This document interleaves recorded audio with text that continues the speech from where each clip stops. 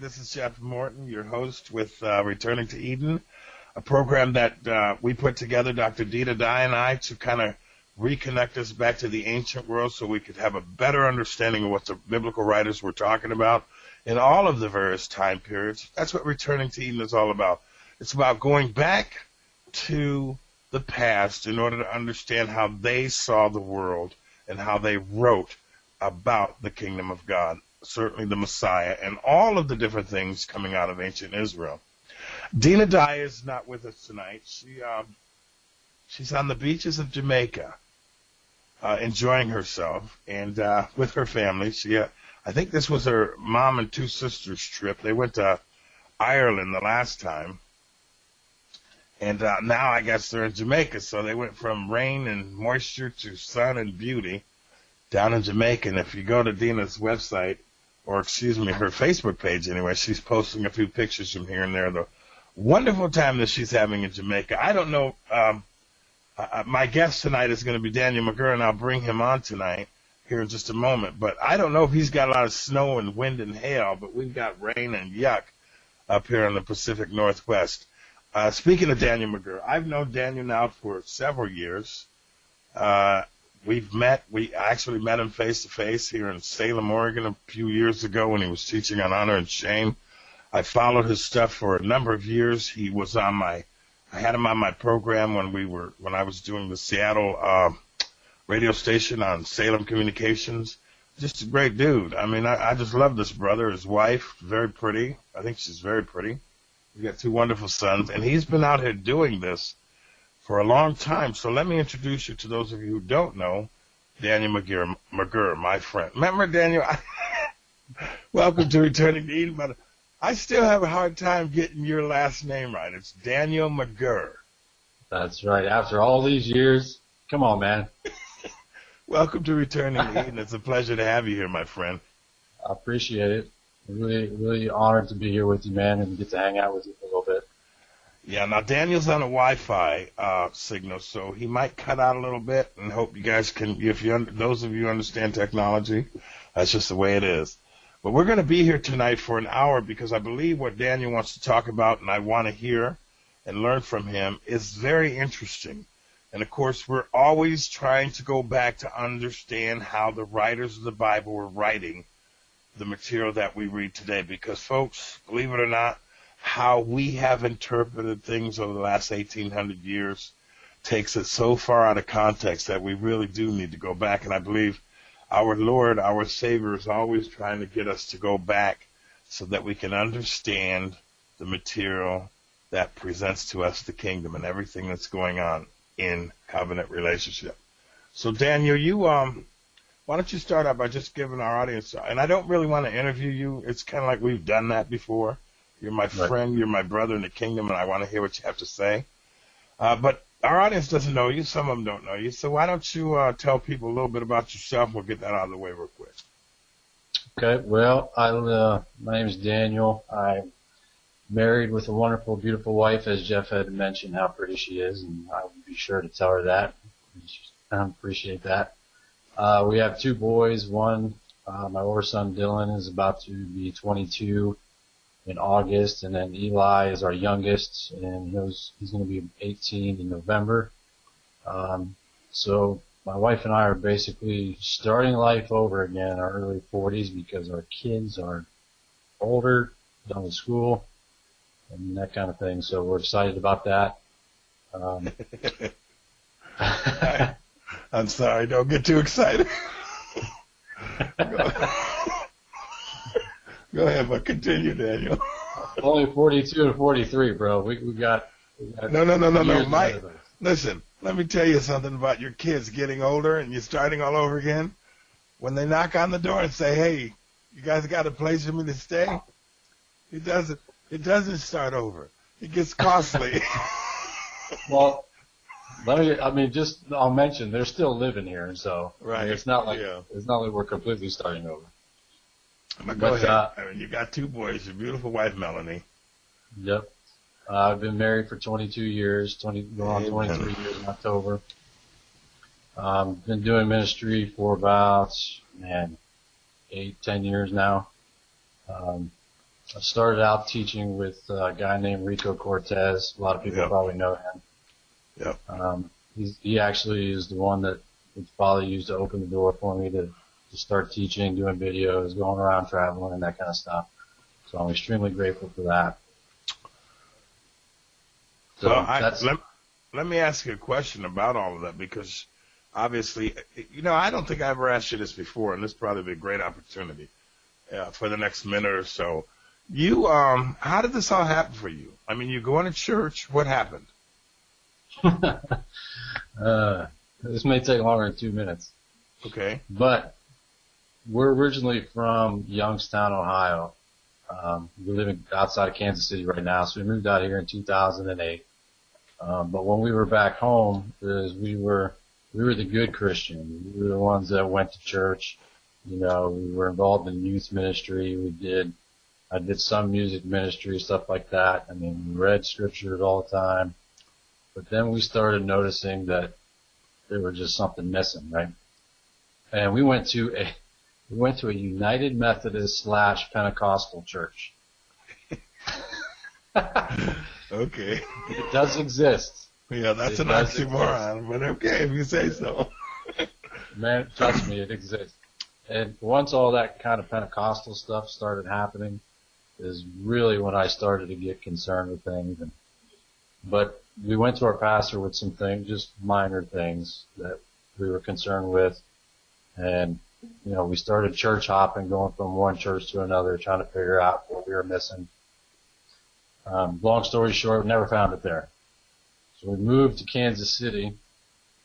And, the first time we moved here in 2007, we were here for 6 months. We were going to a couple of different churches here in the area. Still were missing something. Couldn't figure it out. So when we first moved here, I was working at an RV center, actually repairing RVs, right? Mm-hmm. So after about 5 months of us being here, we got homesick, so we decided we were going to go back. We were going to go back to Ohio. It wasn't what we thought, but we couldn't figure out what we were missing as far as our spiritual life and that kind of stuff. But when I turned in my 2-week notice to the RV center, the week after that is they hired somebody to replace me. And the guy came in, I got to work with him for 1 week. So he was working in the bay next to me, and during that week, as we would talk about the Bible, we talked about Christian authors and stuff that we both knew, and pastors that were national pastors and stuff like that. But anyway, so I get to my last day, and this guy they hired to replace me he had a minivan similar to the one that we had at the time, and he was trying to sell it. And he says, "Are you interested in buying it?" I was like, "Well, I'm going to need 2 cars when I get back home. Maybe I'll call you and I can meet you halfway when I get the money together. I'll come and get it." So he gives me his number. Put it in my wallet. A couple days later, we have our stuff's already packed in a trailer on its way back to Ohio. We get in our car to leave the end of October. And as soon as we got in the car, that's a 16-hour drive from Kansas City to Youngstown. Okay. Yeah. As soon as we got in the car, I just had this feeling in the pit of my stomach that it was like the biggest mistake ever. Didn't say nothing. Didn't say a word. So, and the boys were young then. I mean, this was 10, 11 years ago. So we get closer and closer to Ohio, and it's just getting worse. I mean, I'm feeling sick to my stomach, dude. I'm like ready to pull the car over. Wow. Yeah. So still didn't say anything. And that night, we had already rented an apartment, right? So we had to get the keys. Rented an apartment, but we had to stay with my mother-in-law that night to get the keys. Well, trust me, it gets funnier. So we get back into Youngstown, and my stomach's just going crazy, right? Like, this is wrong. We should not be here. Finally pull up to her mom's apartment. I looked at my wife and I was like, "We got to go back. This is." Spent 16 hours on the road, and she agreed. I was getting ready to say, that's the part I was waiting for. So she agreed with me. So we get into her mom's apartment, right? And when we lived here, the first time was we were staying with Melanie's brother. And so as soon as we got in the house, I called him up. I'm like, hey, dude, we're coming back. Can we come back and stay until we get a place? He's like, nope. And I'm like, what are you talking about? He's like, nope, you guys got to figure out what you're going to do, what you want to do. You guys figure it out and do it on your own. Yeah. I was like, okay. Got to come up with plan B. So immediately I hang up with him and I called the guy back at the RV center, my boss. And I said, hey, I made a mistake. Can I come back and have my job back? Nope. No. He says, yep. When you coming back? Okay, good. He says, yeah, you can have your job back. When you coming back? And I say, I'm going to need about 5-6 months to save up money to get out there. Because I was going back to my old steel job, welding and fitting, and I was going to have to work 2 jobs to save money. I was going to have to sell all kinds of stuff to get back, right? He's like, you get back here in May, you'll have a job waiting for you. Wow. I was like, okay, sweet. So we had a plan, right? I told you it was going to take longer than 2 minutes. Okay. But it's a good story. So well, I did ask. I'd like to hear this. Go ahead. You did ask. So immediately we got into our apartment the next day. We unpacked and went back to working 2 jobs, saving money. So I found that dude's number that replaced me in my wallet. So I call him up and I'm like, hey, man, I'm coming back. We're going to be working side by side together again. But can you help me find a place to live? I said, I don't have enough money to drive back and forth out there to go find a place to rent, so stuff like that. He's like, sure, man, I'll help you out. So come to find out, he finds us a place directly across the street from him and his family. I mean, it was a townhouse. The townhouses, bro, they were identical. His driveway was directly across the street from mine, right? So we're going to be living across the street from each other. We're working side by side together, and we only live 3 miles away from the RV center. So we ride our bikes together to work. So we get back 2008, May, go back to working at the RV center. Me and this guy are working side by side. 2 months in, he starts talking to me about eating kosher, keeping Christmas and Easter. And here's the thing is that for 2 months, this guy didn't have to work any Saturdays, and I couldn't figure it out. Because every RV tech that was there, you had to rotate and you had to work a Saturday. It was like every 6 or 7 weeks, right? And I couldn't figure that out until like 2 months later, he starts hammering me about eating hot dogs and keeping Christmas and all kinds of stuff like that. Well, like I told you, I was the good Christian, man. Do you remember the Palm Pilots when they were big back in the day? Sure. Well, I used to carry one of those with me all the time. I had like 9 versions of the Bible on there. I had Strong's Concordance, all sorts of Christian commentaries on there. You just whipped it out like a gun, huh? Yeah, so I'd sit down there on my lunch break, and he started talking to me about eating kosher and giving me verses, and I'm starting looking them up, right?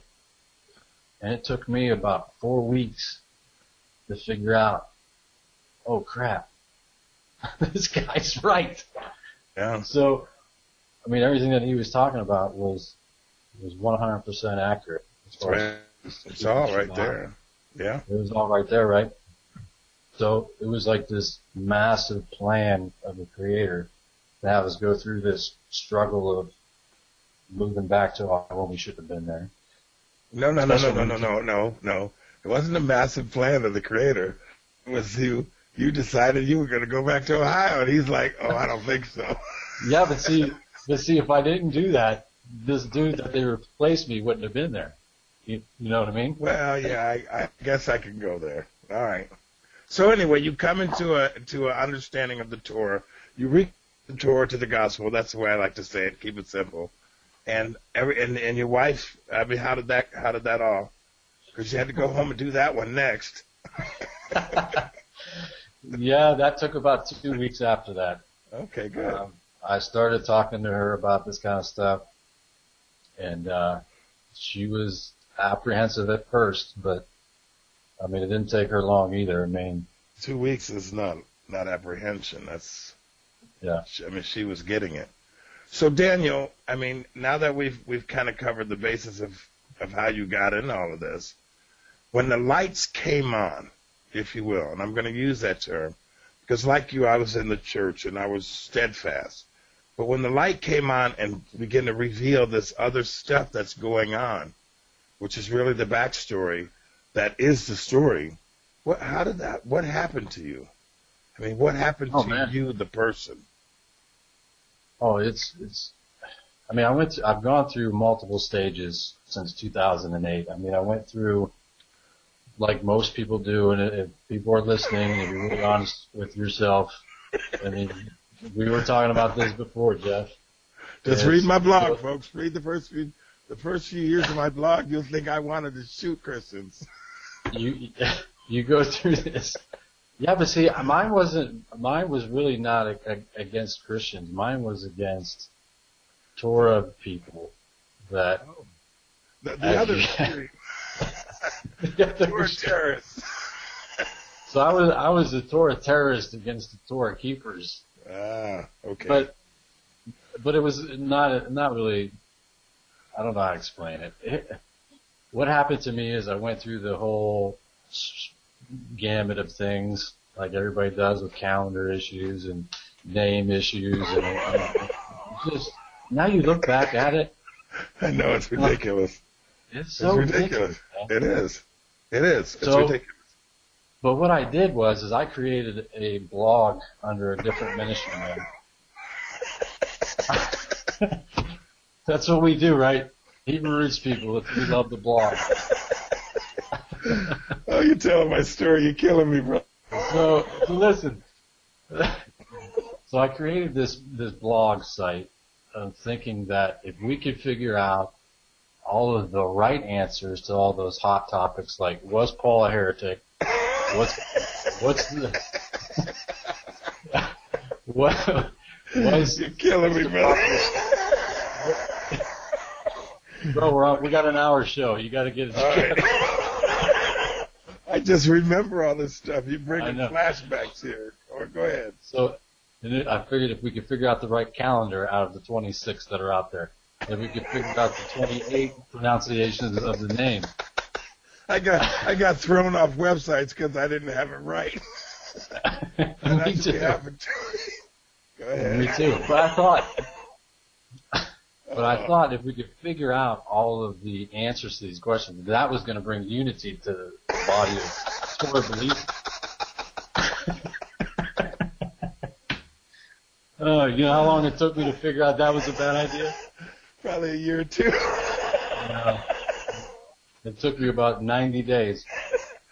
All right, so bro, I had people from Israel messaging me saying that I had no authority whatsoever to be talking about any of these topics. Then I was like, too, okay. They were a little intimidated to tell me that, but they did. Certainly the rabbis did. Oh, yeah.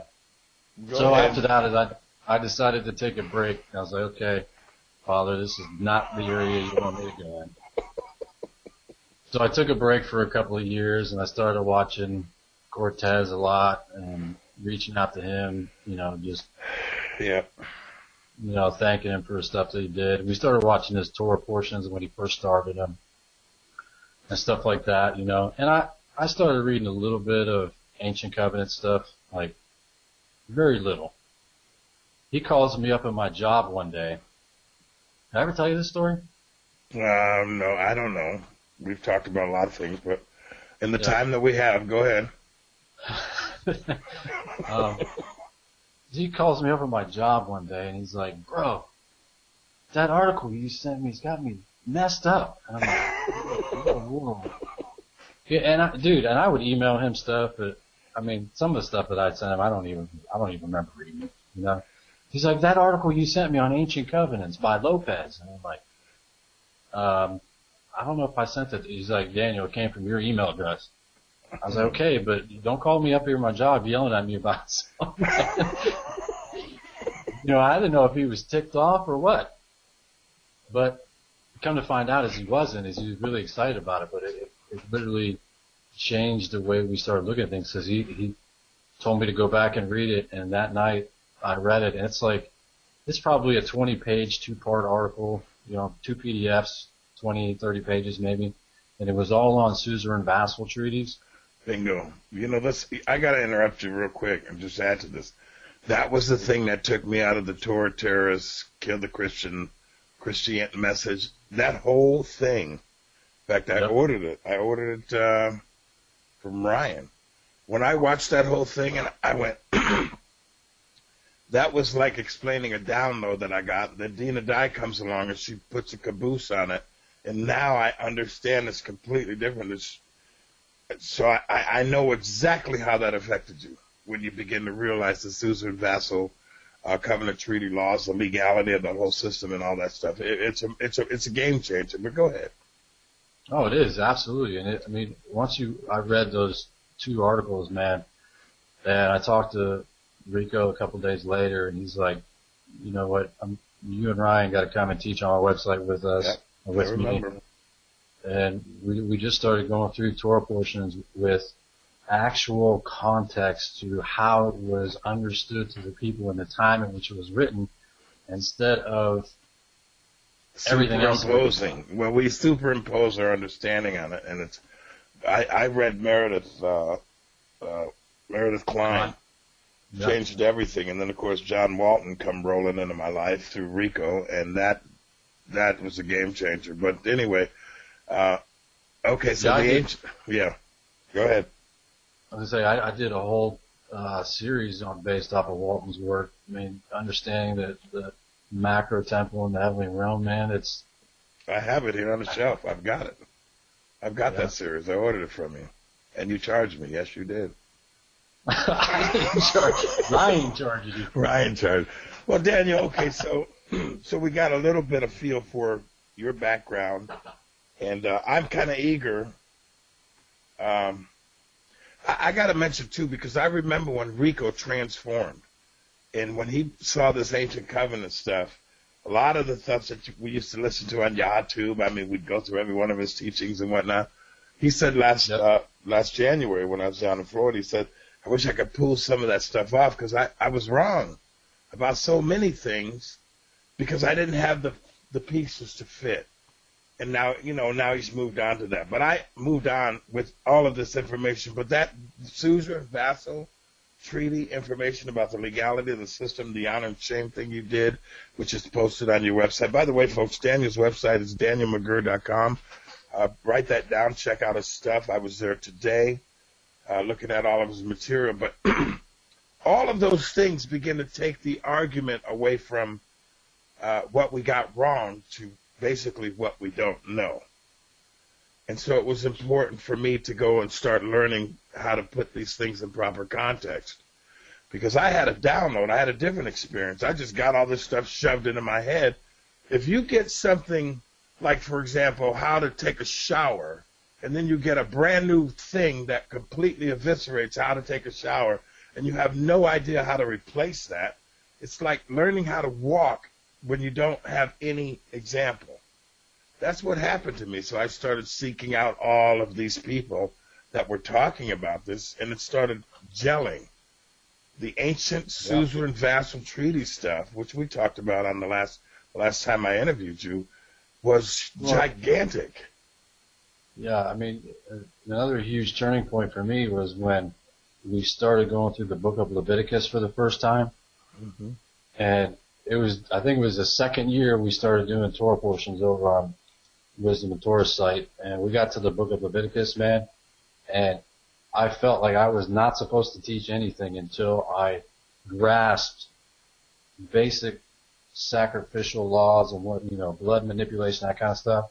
So I started reading Milgram's commentary. Got it right here on my shelf. And man, it took me 2 weeks to go through his introduction of sacrifices. And just like you said, you have this download moment and there's nothing you could do to fix it. There's nothing you could do to change it. But once you have that, it completely transforms everything you thought you knew about Yeshua, about sacrifices, why the temple is so important. Absolutely. It really does. And I really, for the sake of our audience, because I do want to get into the topic tonight, for the sake of our audience, what we're talking about is being restored to the things that God has purposed and coming out of the theology, and you've heard me and Dina talk about this ad nauseum, coming out of the theological doctrines that have virtually nothing to do, and I won't say all, trust me, I don't mean to broad brush that, But most of what I experienced, most of everything that I came to understand as a Christian has very little to do with the overall context of what's actually happening. And Daniel, that's really what we've been talking now for half an hour, just kind of catching up, really. But that's really what we're talking about. But tonight, I mean, the whole concept of evil eye. Now that we've had these epiphanies and they continue, you know, it's like getting a shot of heroin, whatever that must feel like, every so often, because you get these epiphanies, this adrenaline rush goes, and you begin to connect the dots. They start to gel to where you start seeing the fluidity of the kingdom of our Elohim everywhere. And you're going to talk about evil eye tonight. Tell me a little bit of, go there. We have to get there because I'm running out of time. We got half hour. Yeah. Well, so the evil eye topic is my latest epiphany. And give me the background on this. What happened? Well, I don't know. It's just, this stuff just happens to me, man. And I explained this several times to people. It's like when we go through all these topics, and you think that, okay, Father, there can't be anything else. I mean, literally. Okay, so I'm gonna give you an example. When you saw me back in Salem, probably 4 or 5 years ago, right? Yep. We first started doing honor and shame, and I think when I did that teaching, is I had 4 tops categories within an honor and shame society, right? I'm up to 9. And it's not just, okay, these are little tiny elements of an honor and shame society. These are huge concepts within themselves that take 4 hours to teach. So now even with this whole evil eye and envy topic I'm going to be up to 10. You know, and it's all enveloped within an honor and shame society, which is why it's so important that we understand those type of concepts, because New Testament writings, guys, I mean, you cannot understand it. And we read over and over and over about just little things about the evil eye, or the eye is the lamp to the body, and I think we think that we know what it means, just like everything else. Like, when I started posting little snippets about the evil eye on Facebook, because that's kind of like my notebook for notes to go back to when I'm creating teachings and creating PowerPoint. So I'll figure out this little tiny nugget, right? I'll post it on Facebook, and I'll see what kind of feedback I get. And most people think that the evil eye has to do basically just with stinginess or just with being bad with money. I mean, you know what I mean? They think that when Yeshua or the disciples or anybody else is mentioning the evil eye, that they're just talking about them being greedy, and there's really nothing else to it. Well, there's a whole lot of things to it, right? I want to read this quote real quick to you from this book. The book's called Social Sciences in the New Testament Interpretation. It's by Dr. Richard Warbrough. Excellent book. So he says that the Bible is not written for Western readers. We know that, right? I mean, Walton said that the Bible is not written to us. It was written for us, but it was not written to us. It was written to a specific people in a specific time who understood the culture, understood the language, the idiomatic expressions, the social statuses of the time, the social cultural norms of the day. And we don't understand that stuff. So he says, few Westerners know anything about, much less believe in the evil eye. We are unlikely to know anyone who possesses it or anyone who has suffered from it. Yet it was nearly universal belief in the Mediterranean world of antiquity, just as it is in the region of the present day. They all know possessors and victims personally, yet when this phenomenon is talked about in the Bible, as it often we Westerners know neither how to interpret it or how to translate the terms for it. So, we have these scholars there's very, very few scholars, right? But I found out that once I started digging into this topic I've got like 4 or 5 books in my home that I've already didn't purchase, that they were just commentaries on social norms of the day that talk about the evil eye. It was ridiculous on how many books I actually found sitting in my house already that mention the topic. And most people don't realize is that there are 67, I think it was 67 of 183 worldwide societies that believe in the evil eye. Right? So Daniel, that's quite a bit.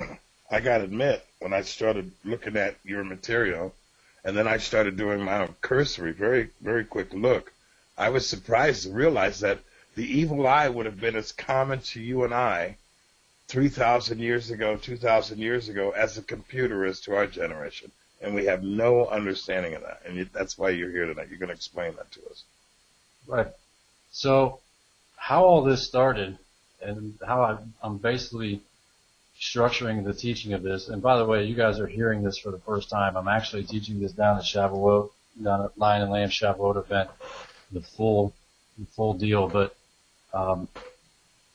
basically how it's set up is that we found a verse in the New Testament, right? Well, it's actually in there twice. It's in Matthew 27:18 and it's in Mark 15:10, Yep. where it talks about that Pilate perceived that it was out of envy that the chief priest had delivered Yeshua to death, right? So that brings up a question: is why would the chief priest, out of envy, lead Yeshua to be crucified? Well, keeping in line with the understanding of honor and shame culture, it was because Yeshua's fame and honor have grown greater than the chief priests, and that brings shame upon them, right? But the reality is that if we're going to understand the concept of the evil eyes, we have to understand envy and limited good in the ancient world, the first century world. They're all linked together. So we have envy, limited good belief, and the evil eye practice are all linked together in one tightrope. We have to understand how important all three of those were to the people, right? And Jeff, I mentioned to you that when we were off air, that 98% of the people living in first century Israel did not consider themselves part of the kingdom.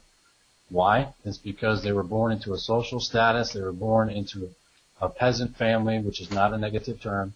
It's just a normal run of the, normal person like you or I, but they're living in an agrarian culture, society, to where they're born into a certain status, right?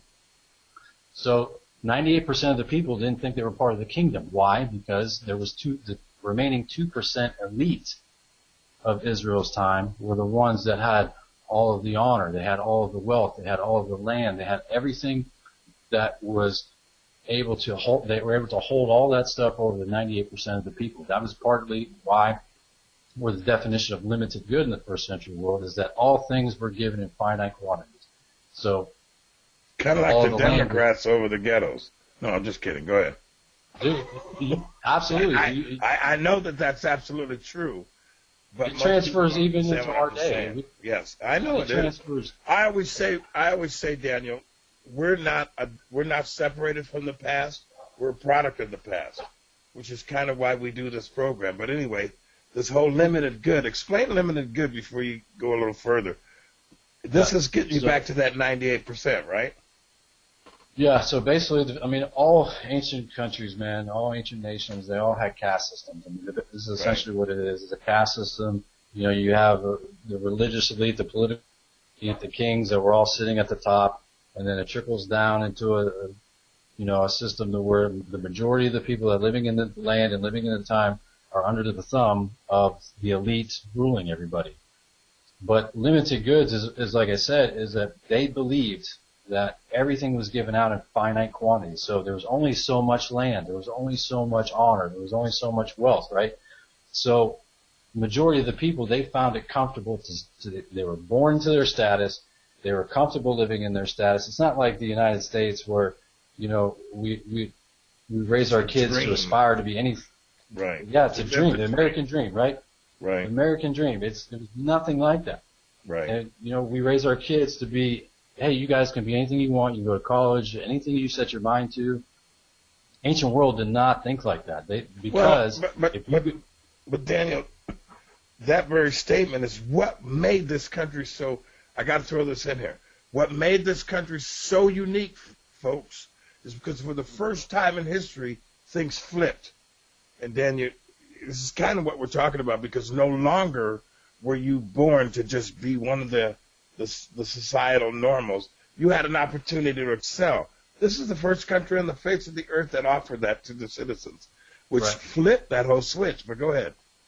Well, and that's one thing I want to make mention of too, is that when I mentioned Yeshua and the disciples and so on and so forth in the New Testament dealing with these concepts, it's not that they actually believed or they were in agreement with the way the society set up the structure, right? Yeshua takes every single one of these areas and flips it upside down. He's doing it with the evil eye possessor. He's doing it with limited goods. Like, so rich and poor in the New Testament, right? This goes back to limited good. Rich and poor is not a monetary status like it is today. Right. As it was, that wasn't like that in the first century. Those that were considered poor were those that had lost their status that they were born into, right? So if you're born into a status and you come into debt and you've got to go into slavery, right, to pay off your debt, that was considered a poor person, right? Anybody that fell from an inherited status that they were born into, whether they were a widow, a stranger, an orphan, right? Any of those people, those were the ones considered poor. Why? Because they lost their inherited status. Right. And they needed a benefactor or a patron in order to bring them back up to their status, and so on and so forth. So patron-client, that's a whole other topic. Well, I mean, that's basically the story of Ruth and Boaz. It's the same kind of thing for people who understand it, but I don't want to take you off of where you're going. Go ahead. But understanding that the limited good part is essentially a huge factor to understand why this is connected to the evil eye, right?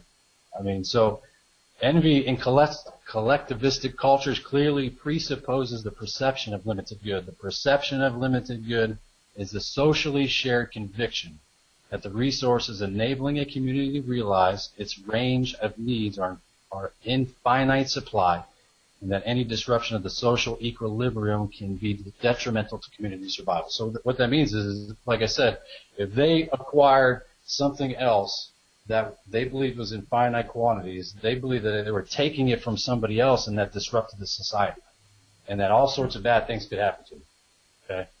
So limited good is, once they do that, and they see somebody of an equal status moves a little bit above them, if you have two people that are on equal playing fields, and somebody rises a little bit above them and gains some more honor, they gain some more wealth or some more land, that's when envy sets in, because they're watching somebody that was supposed to be in the same status as them is moving up and leaving them behind. You follow? Yeah, I'm following you fine. I think our audience is too, so it's pretty simple, but go ahead. I mean, so it's extremely important to understand this. So I want to jump over to give you some definitions of envy again. Now, Aristotle, I know he's a pagan philosopher, but the reality is that there's him and a few others that have written a lot of material on envy and understanding on how to deal with it, right?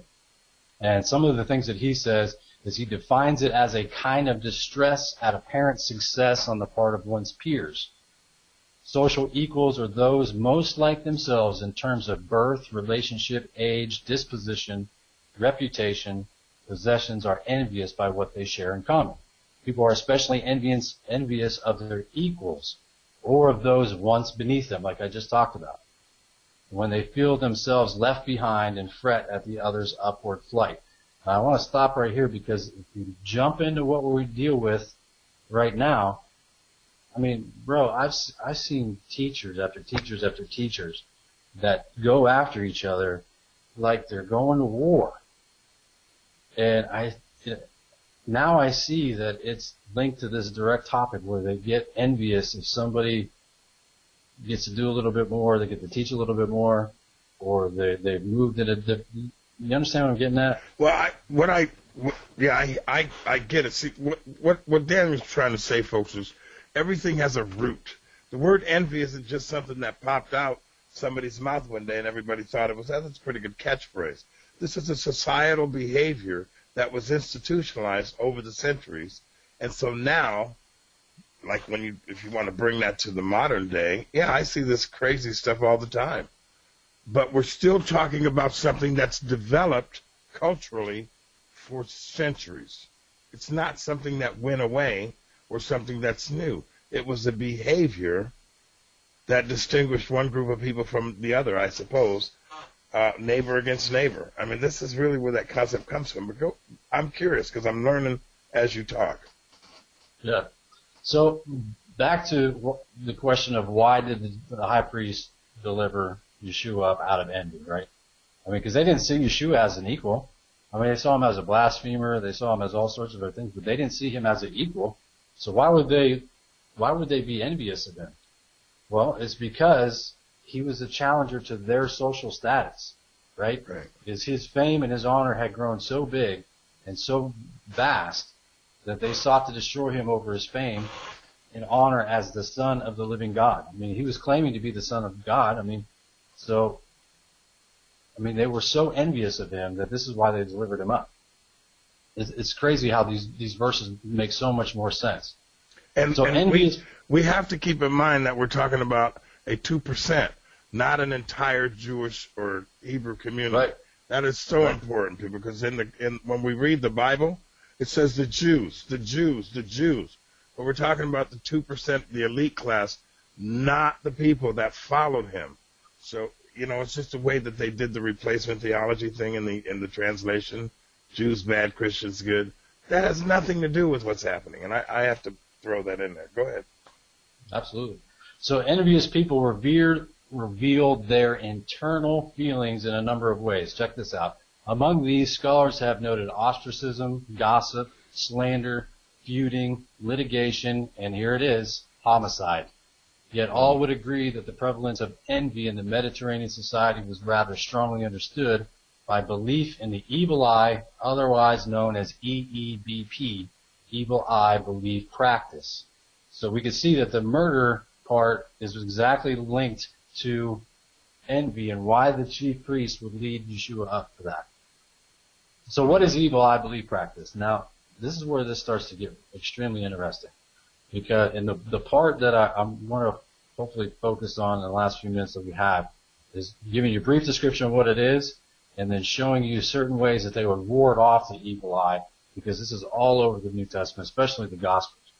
So basic to this belief is the conviction that certain individuals, animals, demons, or gods have the power of casting an evil spell or causing some malignant effect on every object, animate or inanimate, upon which their eye or glance may fall. Now, how many of you remember your mom giving you this glance? She's giving you the eye. She's giving you that look, that stare, or somebody that you did something to you and they give you that look.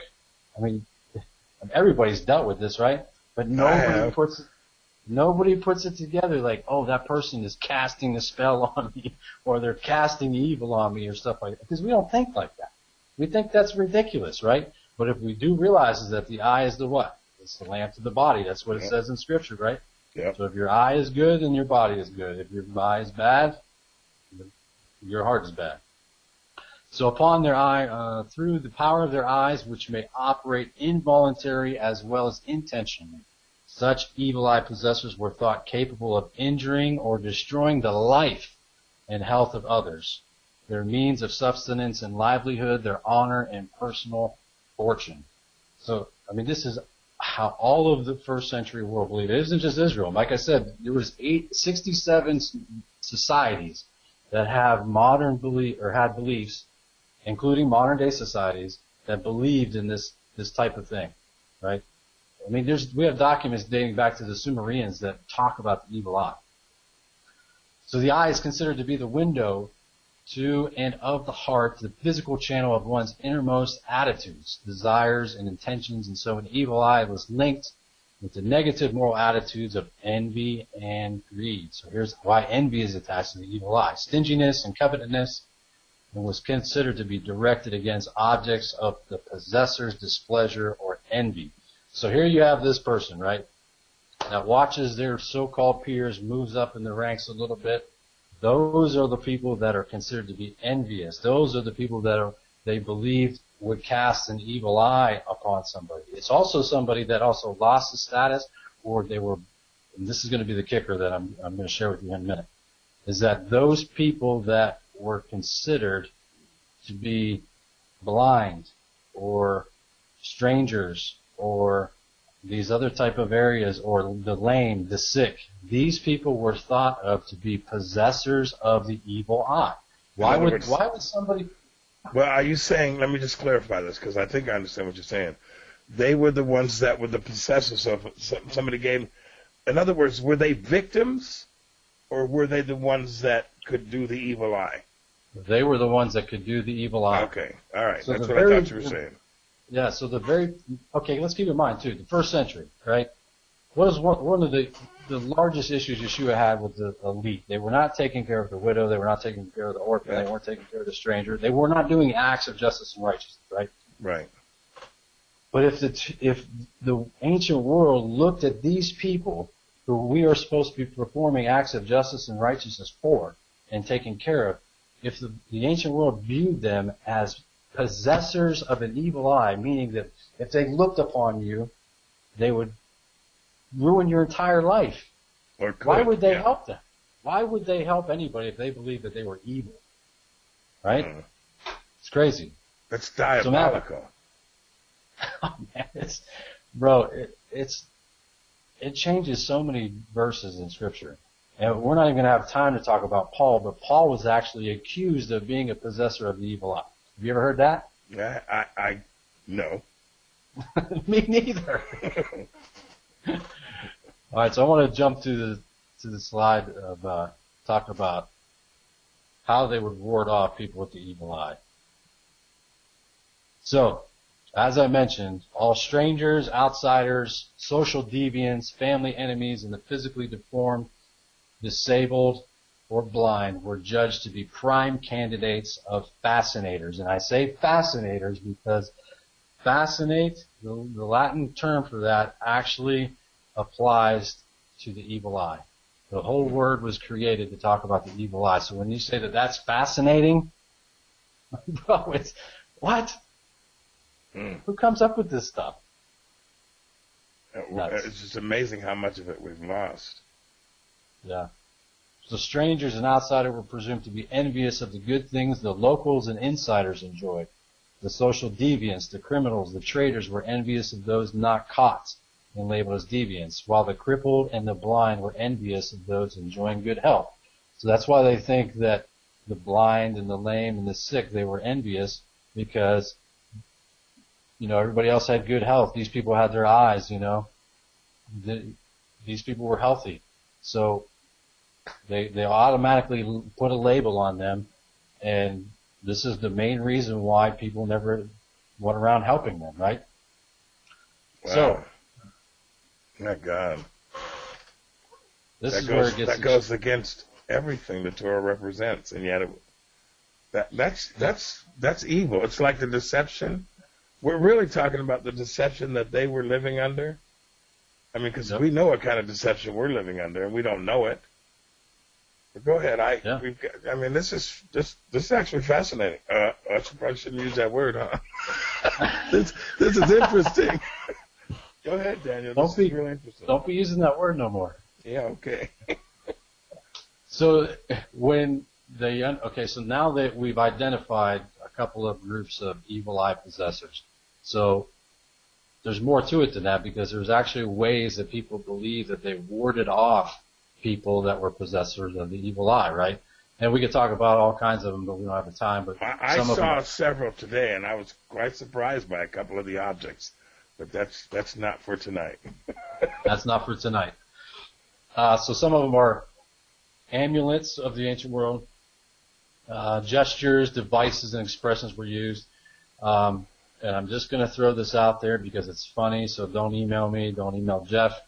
But one modern day context to warding off somebody with the evil eye when they have road rage, believe it or not, is extending the middle finger. Flipping the person off was actually warding off a person that you thought was trying to cast a spell or an evil eye on you that was trying to destroy your soul. And I found two resources to back that up. Go ahead. I'd be curious to hear those. Don't tell me one of them was Richard Pryor. Go ahead. No. I do want to make mention, though, is that this is a huge evil eye belief practice and protection is even involved in Judaism.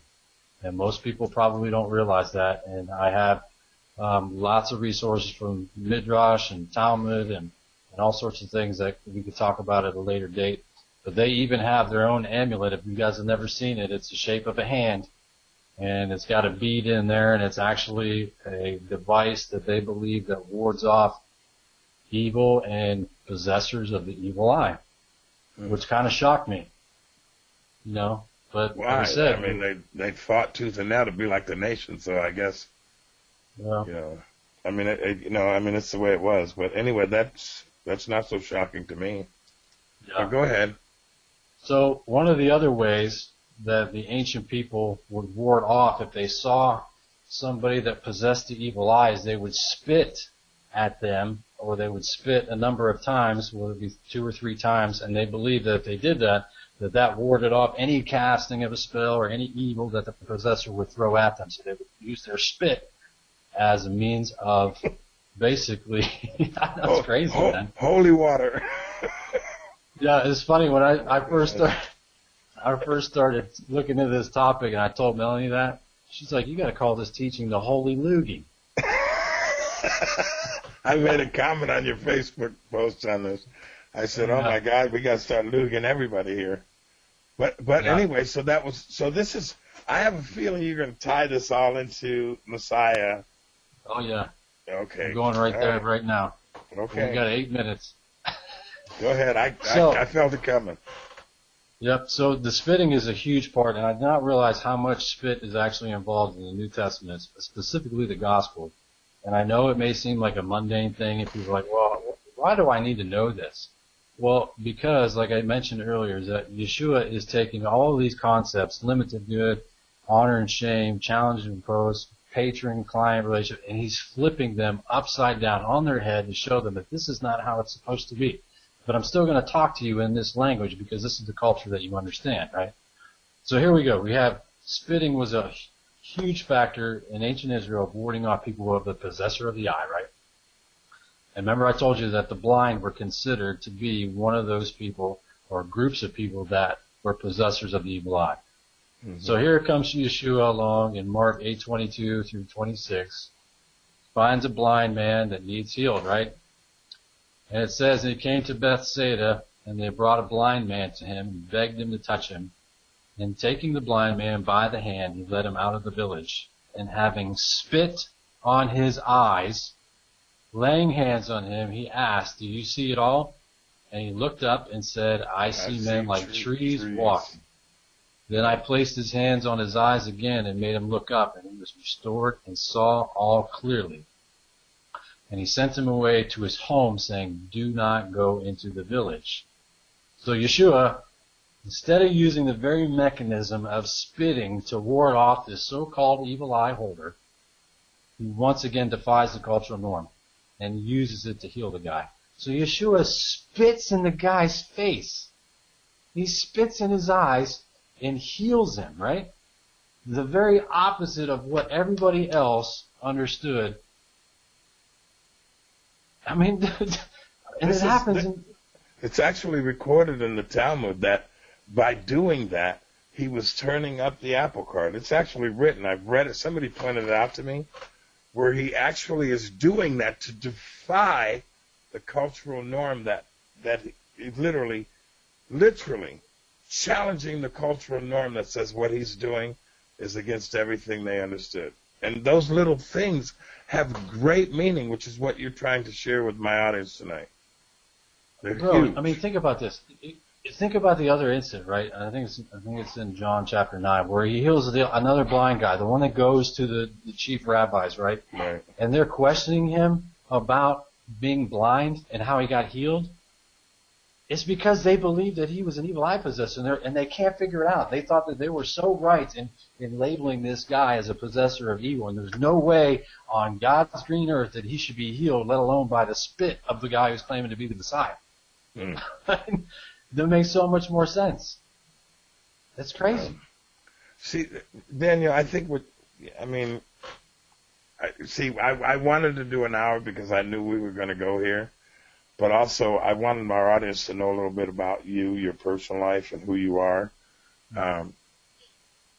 this topic is gigantic. I mean, you're going to have to come back and just continue this, because this is a giant topic. And when we look at the Bible from the lens of Western theology, none of this matters. And yet it matters huge, because we have not even talked about how Yeshua got spit upon twice.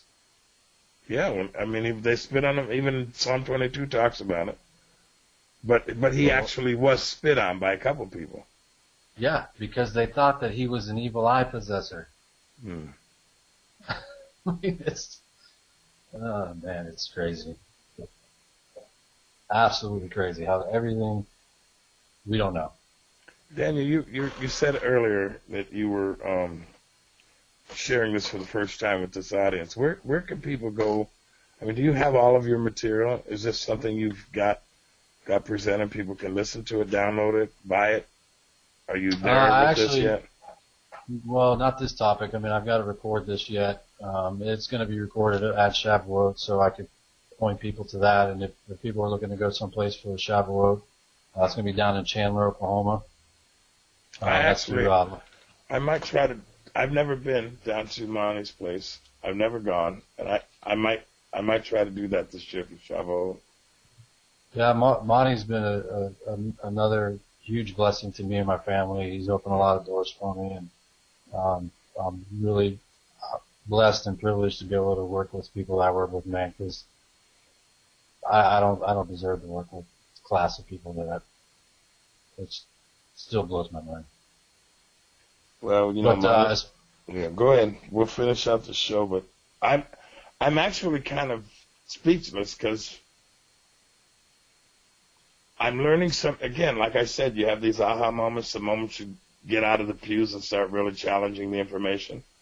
Then it's just an aha moment. I tell people you're going to lose your breath at least once a month for the rest of your life, and that literally is what happens, and that's happening tonight. I really don't even know what to say, because this little tiny thing that we skim across in the scriptures has gigantic meaning, and we don't have the context, which is what you're trying to help us figure out tonight. I appreciate that. But man, Yeshua even mentions this stuff in the parables, man. I mean, once we start going through the New Testament now, and those people that have heard this and hear the topic of the evil eye, you will be blown away on how much is actually in the New Testament. I mean, like I said, we haven't even touched on Galatians. I mean, Paul's using this language in the Galatians, and I mean, it changes everything.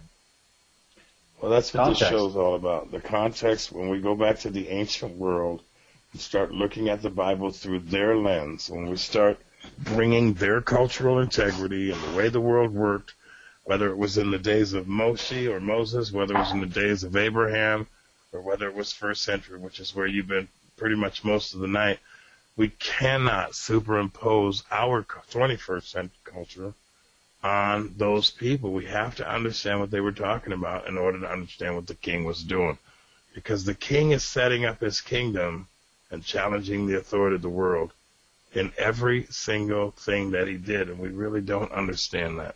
Daniel, how would you sum up our program tonight? You got, a couple minutes. I'll let you close out the show.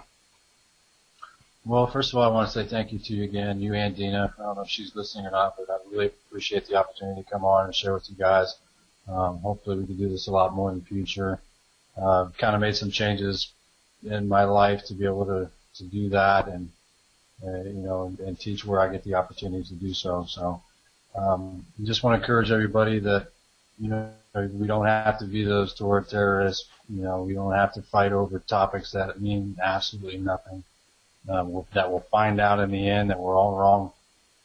But when we study context of Scripture and actually going back to figuring out how the ancient people lived and understood this book that we read every single week, or hopefully every single day, that's when we grow. And that's what I always want to push people to be a different person than you were from one Shabbat to another, in growth, not going 2 steps back. We come across something that we don't understand, put it on the shelf, and come back to it later. Our guest tonight, folks, is Daniel McGurr. You can catch his stuff at danielmcgirr.com. Daniel's a friend of mine. He's a friend of the program. I know he knows Dina. And I appreciate you coming on, man, and spending a whole hour with us. We normally do a 30-minute show, but you're going to come back, right? If I say, Daniel, we need you to come back, maybe Dina will be here and we can have even more of a conversation. Because, I mean, she knows a lot of the stuff. You know the problem when we read all these books, and I'll just say this as we say goodnight, everybody. We read all these books by all these scholars, but the material doesn't float down into the pews. It doesn't get to the 98%. And that's the problem. So that's what you're here to do tonight. Daniel McGirr, my friend. It was fun. First half hour, I thought I was going to, I can't say what I was going to say.